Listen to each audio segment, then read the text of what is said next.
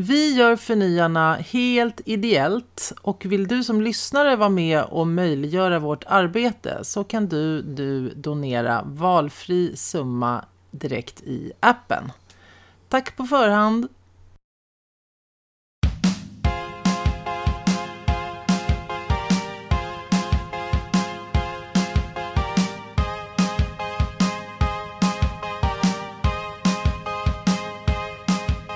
Hej Anna Branten.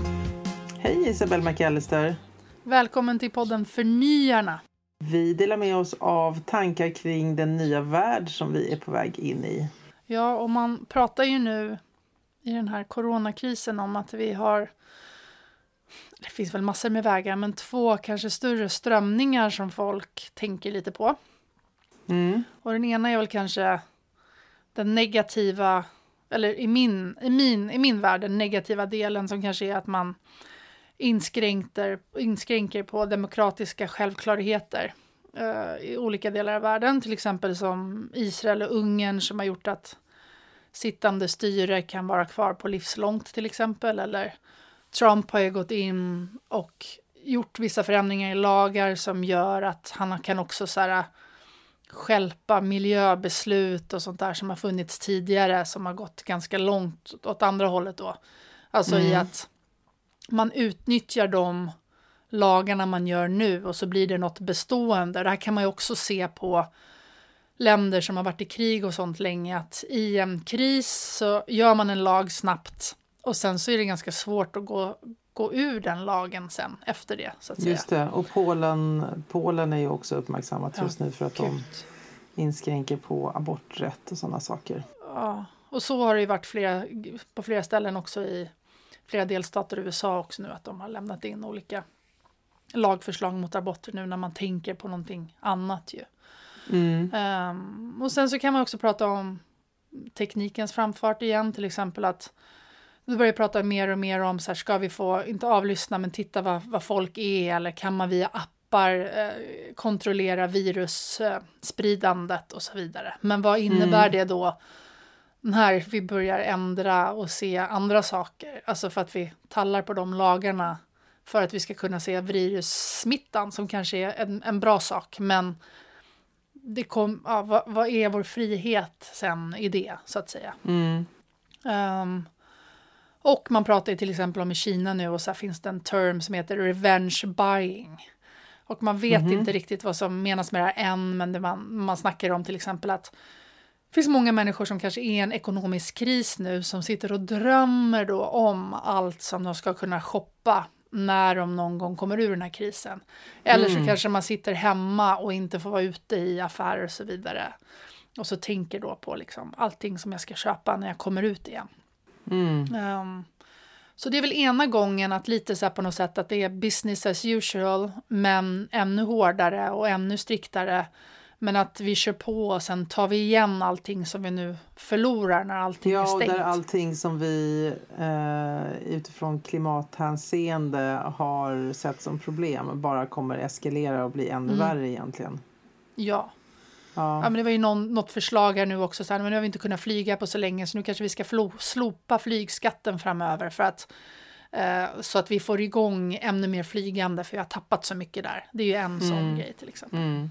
Men sen finns det väl liksom en annan del med en massa hoppfulla människor som tänker liksom att nu har vi liksom skalat av lite här och vi går någonstans från ego till eko kanske. Att vi tänker mer på samhället som stort. Vi tänker lite mindre som individer. Alltså hela den här coronakrisen nu, att sitta hemma och karantäna och så vidare. Det är ju liksom ett socialt, alltså vi tänker på varandra ju någonstans. Vi gör det ju för någon annans skull för det mesta. Och tänker på en helhet, och vi agerar ut efter, alltså som en stor grupp på ett annat sätt som vi inte har gjort på länge, för jag har tänkt väldigt, väldigt individualistiskt. Och det där är ju spännande. Så vad innebär det? Jag också tänker, vad är det nya som ska komma här nu, eftersom vi med den tanken hoppas på att vi kanske inte ska gå tillbaka till det dysfunktionella sätt vi levde på tidigare, utan att vi ska hitta nya sätt att göra saker på. Ja, men precis. Kanske inte resa lika mycket som vi har gjort. Vi kanske inte behöver resa för små saker. Vi kanske inte behöver alla de här prylarna, för nu har vi insett att vi sitter hemma och har klarat oss andra. Många har blivit mycket mer driftiga och börjar göra surdegar och annat som man kanske inte har tänkt på innan. Så att vi inte har råd eller kan konsumera lika mycket. Och att vi då inte heller tar slut på alla resurser som finns på planeten liksom någonstans. Nej. Och en sån här trendföreläsare eller trendförståsigpåare, om man ska säga, vad heter det? Forecaster, är ju en holländsk kvinna som heter Lee Edelkoort, som ju framförallt har blivit känd för att sätta så här inredning och modetrender i många, många år. Men det kopplas ju oftast till samhället som stort. Men jag tycker att hon nu under den här framförallt coronakrisen har kommit ut och haft ganska mycket intressanta spaningar framöver och kanske så här startat manifest och så vidare. Jag var väldigt tidig att säga just det här också, att coronakrisen är en möjlighet till grön omställning. Liksom,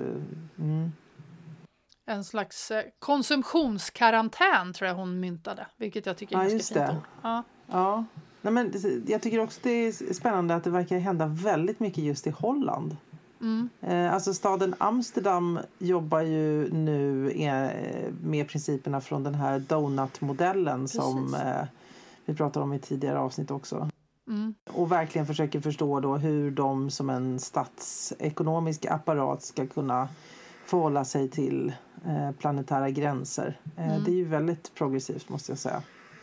Super, så kunde man resa så skulle jag resa till Amsterdam eller Holland just nu för att suga in vad det är för spännande saker de håller på med där. För det är ingen slump, tänker jag, att det kommer ut mycket sådana saker därifrån. De har ju alltid haft väldigt spännande design också.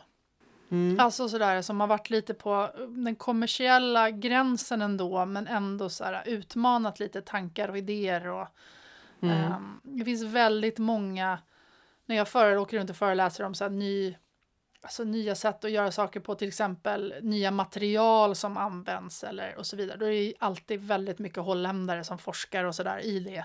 Så här, hur kan du göra typ nytt sort av läder av kaffesump eller... Det finns någon holländsk kvinna som jag inte kommer ihåg nu som har genom fotosyntesen, det är ju liksom någonting som bryts ner, så kan man skapa elektricitet. Så hon har så här, man kan ladda en lampa så den kan lysa i 30 minuter genom att bara sätta ner 2 elektroder typ i jorden liksom. Så att man skulle kunna utvinna det där. Alltså mycket sådana där roliga tankar och idéer kommer ju ofta från Holland. Men hon kom ut då igår tillsammans med Design, som är ju någon slags trend, design, forecast sajt, där man kan hitta mycket så här intressanta grejer oftast. Och gjorde väl som ett litet manifest, kan man nästan säga. Och hon pratar ju då lite om att så här, the comfort of being at and working from home, wasting time instead of money, has led people away from their addiction to material things and to a realm of sharing, caring and making.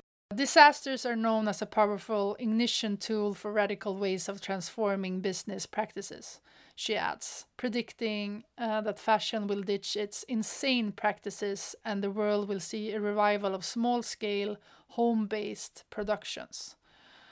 Det är en del av det här uttalandet och manifestet, kan man säga. Men hon då tillsammans med Design vill starta någonting som hon kallar för The World Hope Forum istället då för The World Economic Forum. Så att istället då för att man pratar om bara så här, hur kan vi som ekonomiska intressen göra någonting, så pratar vi om hopp, och vi pratar om då från ego till eko och vad det här kan contribute to the planet instead. Och ha då climate change som någon slags bakgrund.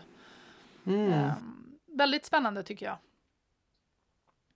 Ja, och hon skriver också du skickade ju den här till mig så att jag läste den här innan, och hon säger, det var något också väldigt poetiskt uttryckt om att vad som kommer vara kvar här efter corona är liksom tomma hus som vi ska fylla med nya saker. Det tyckte jag var en fin tanke någonstans, att Det är ju det. Vi har ju en massa saker som står och fungerar på något sätt. Men vi måste också hitta nya innehåll. Skala av och fylla på. Jag tycker det finns en fin tanke där. Det finns en annan så känd snubbe, Terence Conran heter han, som har ju The Conran Shop som har funnits runt om i världen. Jag vet inte om de finns längre faktiskt. Jag tror Ikea köpte upp det någon gång. Men det är ju en gammal så här, inredningsguru. Han pratade alltid om så att en gång per år så ska man ta allt man äger och har och ställa det ute i trädgården. Och så ska man bara plocka in det som man verkligen tycker om eller verkligen man liksom använder. Det är klart att det är ganska svårt, men det finns något så här, jag brukar använda det som någon slags mental övning. Att man kan göra det i varje rum, men också i varje rum man har i hjärnan någonstans. Här. Plocka av och handlar ju om att skala av och fylla på, men med andra saker kanske. Och så fyller den kanske mer själsligt än att det behöver fylla ett tomrum på en plats kanske. Ja, just det. Men det är väl också någon sån här Feng Shui talar någon om för mig en gång att det heter. Feng Shui säger vi på svenska. Ja, heter det? Jag tänkte säga, det var roligt. Feng Shui. Shui. Med risk för att det inte heter Feng Shui, men jag säger det i alla fall för det låter som att jag vet någonting om jag säger det. Men det är väl också en sån där tanke att alltså rensa och bara omge dig med saker som har någon energi eller något innehåll som betyder någonting för dig. Att resten, alltså allt skit du har omkring dig, bara gör din hjärna stökig. Ja, men jag tänker också att det kan vara fullt, men det bara är meningsfullt. Det blev dubbelt. Ja. Fyllt med mening på något sätt. Nu startar ju hon det här The World Hope Forum, och jag tror ändå att hon har lite så här pull i att kunna få med sig ganska mycket bra aktörer i det här. Och att det ändå är en början, det är så här en tydlig så här, okej, vi träffas och vi gör det här. För det blir så ofta ju när vi pratar om de här sakerna, så det är ju svårt att komma ifrån att bara så här, vi måste göra något, men vad gör vi då? Vad tror du? Ja, nej men jag tror faktiskt också så här, för när jag sa, jag lyssnade på liksom något vi hade sagt här tidigare, där det lät som att vi inte tyckte att det görs någonting. Och det vill jag då kanske balansera lite. Och säga att jag vet ju att det händer massor med saker. Det var nog mer ett uttryck för en otålighet om att jag känner att det inte händer tillräckligt fort och inte tillräckligt hög utsträckning. Liksom. Och det pratas inte tillräckligt kanske, mycket om det. Ja, men exakt. Det är inte tillräckligt radikalt. Så det är väl mer att, alltså jag ser överallt exempel på att det startas nya såna här typer av forum. Då har jag sett svenska exempel på också. Att i höst så ska liksom tänkare och business people och trend eller så här tänktanks människor och så ses för att prata om framtiden. Och det är ju jättebra att man gör, tänker jag. Men det handlar ju också om att faktiskt börja göra. För att träffas och prata och liksom ta sig an frågan på det sättet, det är ju också lite ett gammalt sätt att lösa någonting på. Jag tror ju att man måste i mycket större utsträckning börja testa och faktiskt göra saker. Utan att veta. För att ingen kommer att veta. Alltså ingen vet hur länge den här krisen kommer att pågå. Eller om den kommer att avlösas av någon annan kris. Eller om det uppstår något tredje eller vad det är. Så att återigen, det handlar om liksom att nu utveckla en förmåga att vara resilient. Att klara av att vara föränderlig i en ständigt föränderlig värld. Och det kom ju ett öppet brev häromdagen också ifrån, var det 180 eller många företagsledare, ministrar, vänta, får jag komma in med en grej emellan? Ja, förlåt. Förlåt, nej, det var förlåt, för du var en bra början där, men vi kan hoppa in i den direkt sen, tror jag. Alltså, jag funderar också på om det handlar om... När kommer du in med det här? Nej, jag tänker att du kan göra som du sa, att det kommer ett öppet brev igen. Förlåt att du tar om det, men jag skulle vilja avsluta den andra saken du sa med resilient, med en sak bara, om det är okej. Förlåt, jag förstörde din flow, men Nej, men jag undrar om mycket kanske också handlar om att förvalta, tänker jag nu, när du säger resiliens. Att vi är så himla... Vi har så bråttom hela tiden att förvandla en krona till en annan krona, eller flera kronor. Att vi inte liksom riktigt tittar på kanske vad vi har och hur vi kan göra det till det allra bästa. Och det menar jag med att man ser över sitt eget bo någonstans i så här, har jag tillräckligt, alltså jag har en välfungerande business, men hur kan den businessen bli så bra den verkligen kan bli? Istället för att tänka på att det kanske måste bli helt nytt. Finns det någonting där i? Ja, men det beror väl också lite på vilken typ av business det är du driver. Alltså, är det sannolikt att den businessen jag driver har ett liv om 10 år på det sättet som jag gör det idag? Nej, precis. Alltså, ställer man sig den frågan så tror jag ju att vissa företag, även om det smärtar, behöver inse att det här kanske inte riktigt kommer att funka. Medan andra företag, precis som du säger, har värden i sitt företag som handlar också om vilka människor du har eller vilka kunder du har, eller att du är väldigt snabbrörlig, du jobbar redan på en marknad som är väldigt det händer saker fort och så vidare, så att du är snabbrörlig. Alltså, du kanske har en massa positiva saker som du kan fortsätta utgå ifrån, men att du börjar göra det på en ny marknad eller du börjar tillverka en ny typ av produkt som du tror lämpar sig mer för en framtida marknad eller vad det kan vara för någonting. Så att jag tror där finns det säkert olika... Jo, såklart. Men det är det jag menar med att jag tror att det är lätt att tänka att vi ska...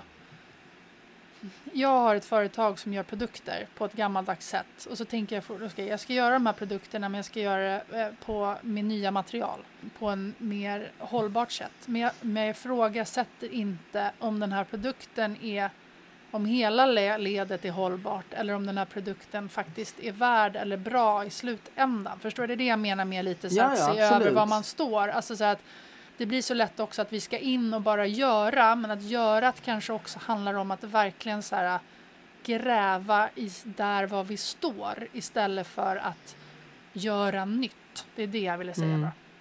Ja, men det är ju en svår fråga det här nu också med vad som ska upprätthållas. Det kom ju ett brev häromdagen, ett öppet brev ifrån ett antal stora bolag, ministrar, lobbyister och ledamöter i EU-parlamentet där de pratar om grön återhämtning och där de säger saker som att nu behöver vi övergå till en klimatneutral ekonomi och förbättra livsstilen för alla medborgare, bidra till att bygga mer motståndskraftiga samhällen.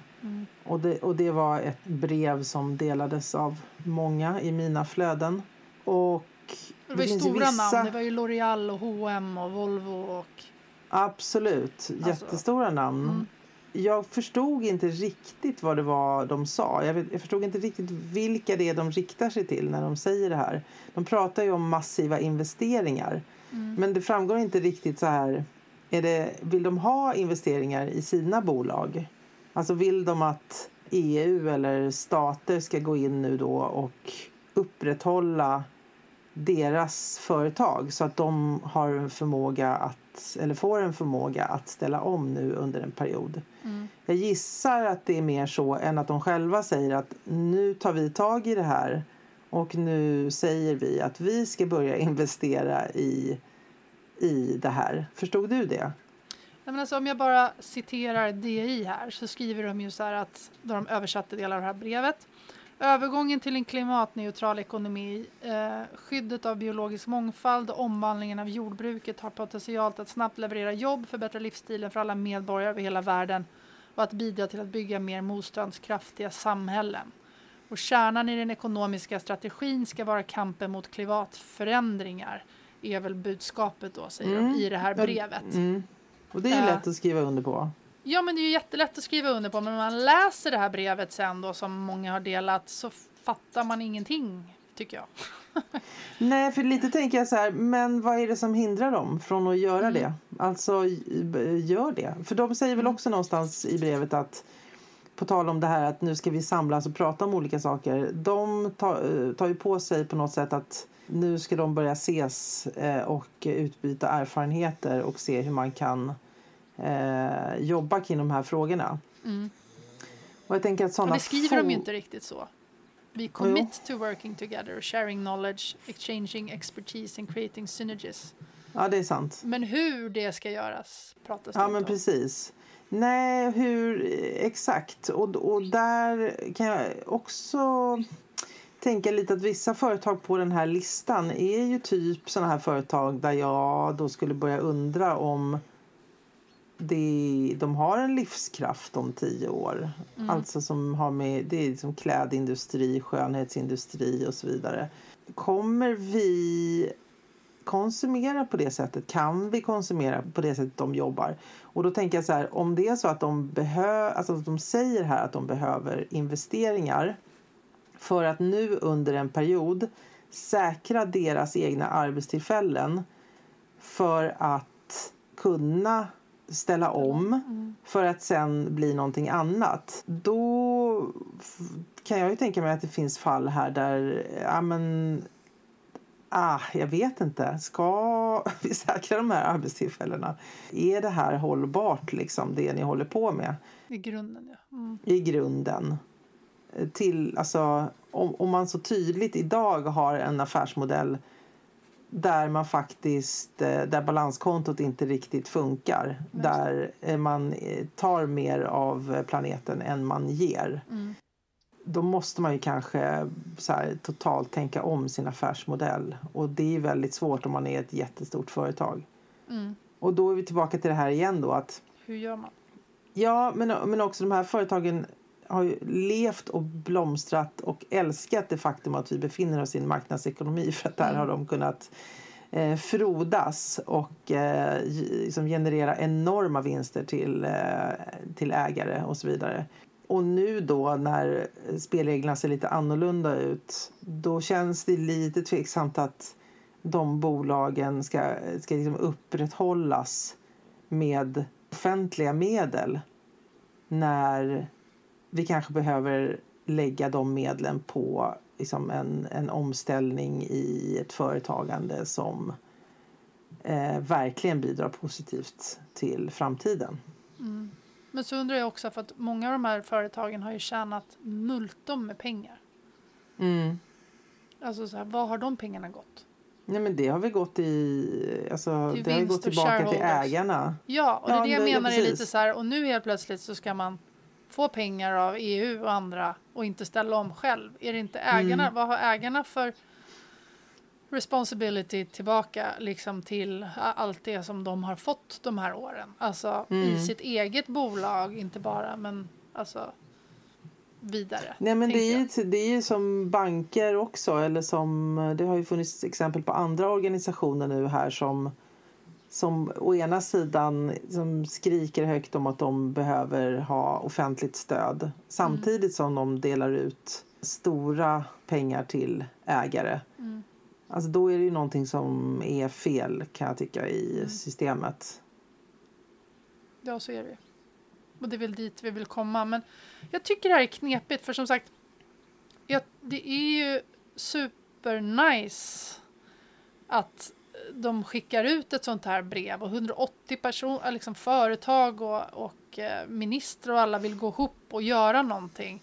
Men jag tror också att jag blir så negativt inställd för att jag läser luft någonstans. Alltså så här, ni säger en massa fina ord här igen, men vad mynnar det ut i igen? Alltså så här, jag tänker att det måste finnas.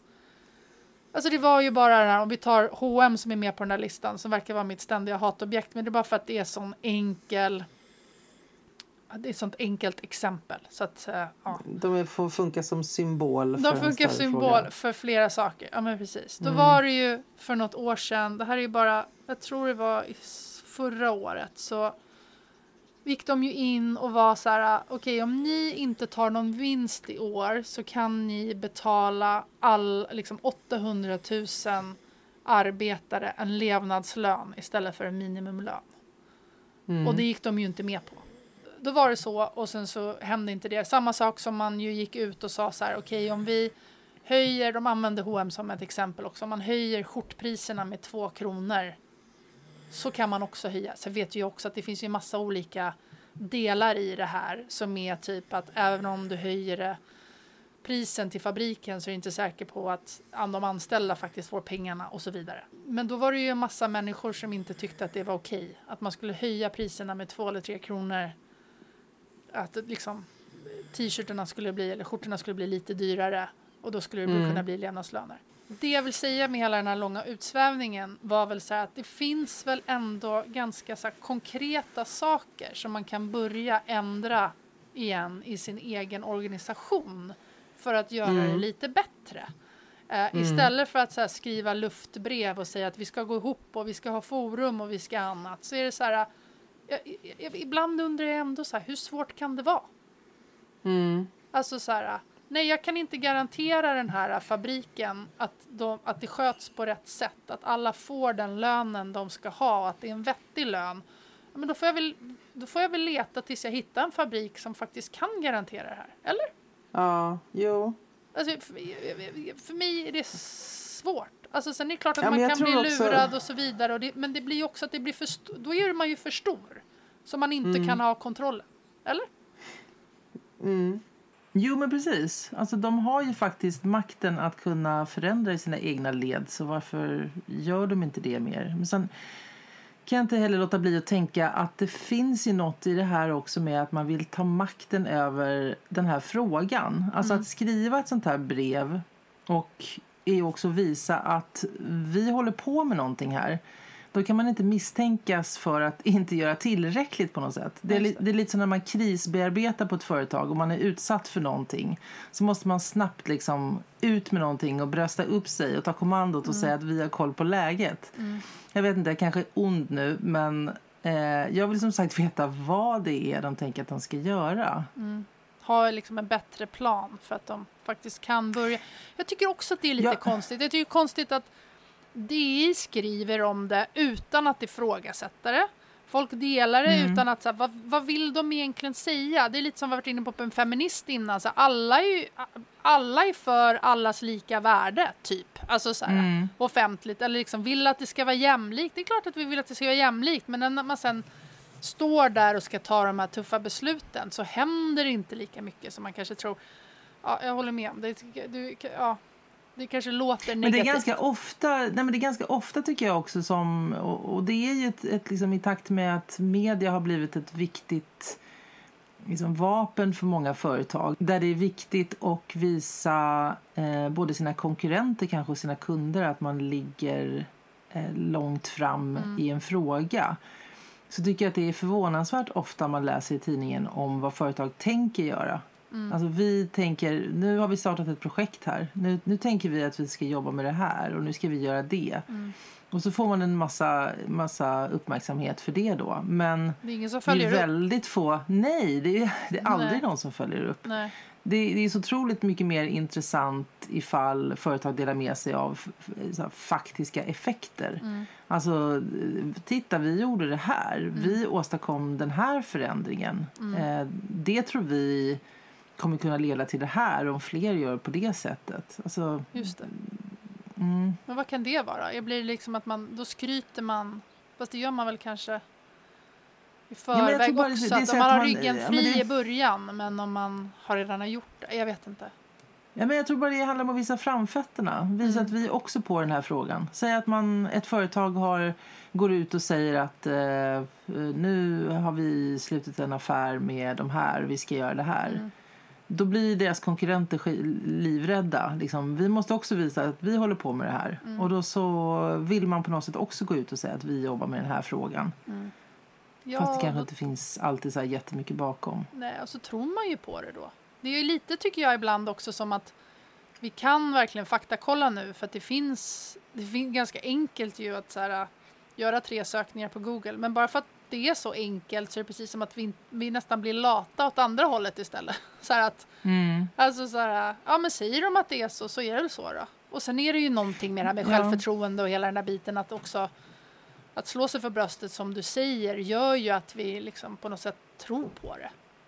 Alltså är lite korkade kanske på det sättet. Ja men det är lite samma som vi har pratat om tidigare också, det här att liksom, det faktum att jag har en hållbarhetspolicy eller att jag har en jämställdhetspolicy för den delen. Det kan man ju också så här, i princip bara sätta upp och säga att det här gör vi. Det kräver ganska mycket av någon att liksom börja gräva och då ställa kritiska frågor så här, och försöka förstå vad det egentligen betyder. Det är jättelätt att gömma sig bakom en massa så här märkvärdiga dokument och att man kallar saker för olika liksom, fina ord och så vidare. Ja, men det är väl också problemet med certifikat, att det är ju bra för att det är som en målbild för många att så här, gör vi det här och det här och det här så når vi upp till det här certifikatet till exempel. Men det blir också en ganska låg tröskel i många läger i att ett certifikat, alltså vissa så här green-certifikat kan du typ köpa bara. Alltså så länge du pungar in x antal pengar så får du ett sånt certifikat, vad det nu än är. Och det fattar man inte riktigt och då går man ju lätt på det. Jag går ju också på det om jag går och handlar eller någonting och bara, men det här är grönmärkt eller det här är liksom så här, ser ut som svanenmärkt men det är en get eller liksom, du vet, och så köper man det och tror på det, men då blir det också lite så att nu är vi klara, alltså att man slutar tänka ibland efter det för att vi har uppnått det här målet eller vi kommer så långt och det räcker för oss så att säga. Precis. Ja. Jag vill inte heller vara negativ, förlåt. Alltså så här, jag vill bara säga det igen så här. Jag vill inte heller vara negativ. Jag vill bara poängtera det igen. Men det är bara att man är lite för luttrad kanske och varit med för många gånger att det snackas lite för mycket. Ja, absolut. Men en annan sak jag tänker på här också, det är ju att vi klandrar då de här företagen för att de inte gör tillräckligt. Men anledningen egentligen till att de finns, det är att vi handlar ifrån dem. Alltså vi konsumerar. Och då tänker jag, är det inte också dags snart då för konsumenten att sluta handla eller ställa krav på nya sätt? Jag menar, om det är så att vi lever i en marknadslogik, en marknadsekonomi där politiken egentligen inte kan gå in och göra så jättemycket regleringar, eller vi har inte sett att de har gjort det hittills i alla fall. Så vem är det då som kan reglera i en marknadsekonomi? Jo, men det är ju kunden. Och det tror jag faktiskt att vi kommer att se mer av, att trycket kommer från fler håll, att det kommer bojkotter, att fler konsumenter blir medvetna och faktiskt väljer att inte handla där det är uppenbart att inte företaget bidrar till planeten på rätt sätt. Just det, eller människorna. Ja, det har ju varit effektivt i vissa lägen, men jag tänker också att jag vet inte om jag har så stor förhoppning nu om vi är på väg in till liksom värsta lågkonjunkturen också, när folk måste jobba mer och mer, då blir man tröttare. Vad gör man när man är trött? Man slarvar mer med återvinning och så vidare kanske. Man har mindre pengar. Då blir det också kanske lockande att bara köpa det här allra billigaste även om det inte är bra för att du inte har så mycket. Jag tänker kanske att det som kanske är bra nu är om man tänker att vi får produktionen närmre, som kanske har visat sig nu under liksom coronatider att det kanske är det till viss del vi behöver göra. För att hämta hem både jobb men också att vissa varor får vi inte hem nu för att det är lockdown över hela världen. Då kanske det också blir närmare till att konsumenterna ser vad som händer. Jag tror igen så att alla de här stegen till att man inte ser fabriksarbetarna, så kan man inte riktigt lita på det. Då är det lättare också att hålla det sig ifrån sig. Men åt andra sidan så tänker jag på, det finns ju jättemycket så här djurrättsaktivister som delar filmer på Facebook med hur så här grisarna har det i Sverige. Men folk fortsätter äta bacon. Alltså så här, och då är det ändå så här svenska, för man tänker så här, svensk kött är bra för att vi har ju otroligt höga tankar om att så här, Sverige är vi så bara det är svenskt så är det liksom, då är det ingen fuffens och vi liksom myglar inte och det är fräscht och det är fint liksom. Och vi är ju superduktiga på många sätt liksom, för vi har bra lagar och så vidare.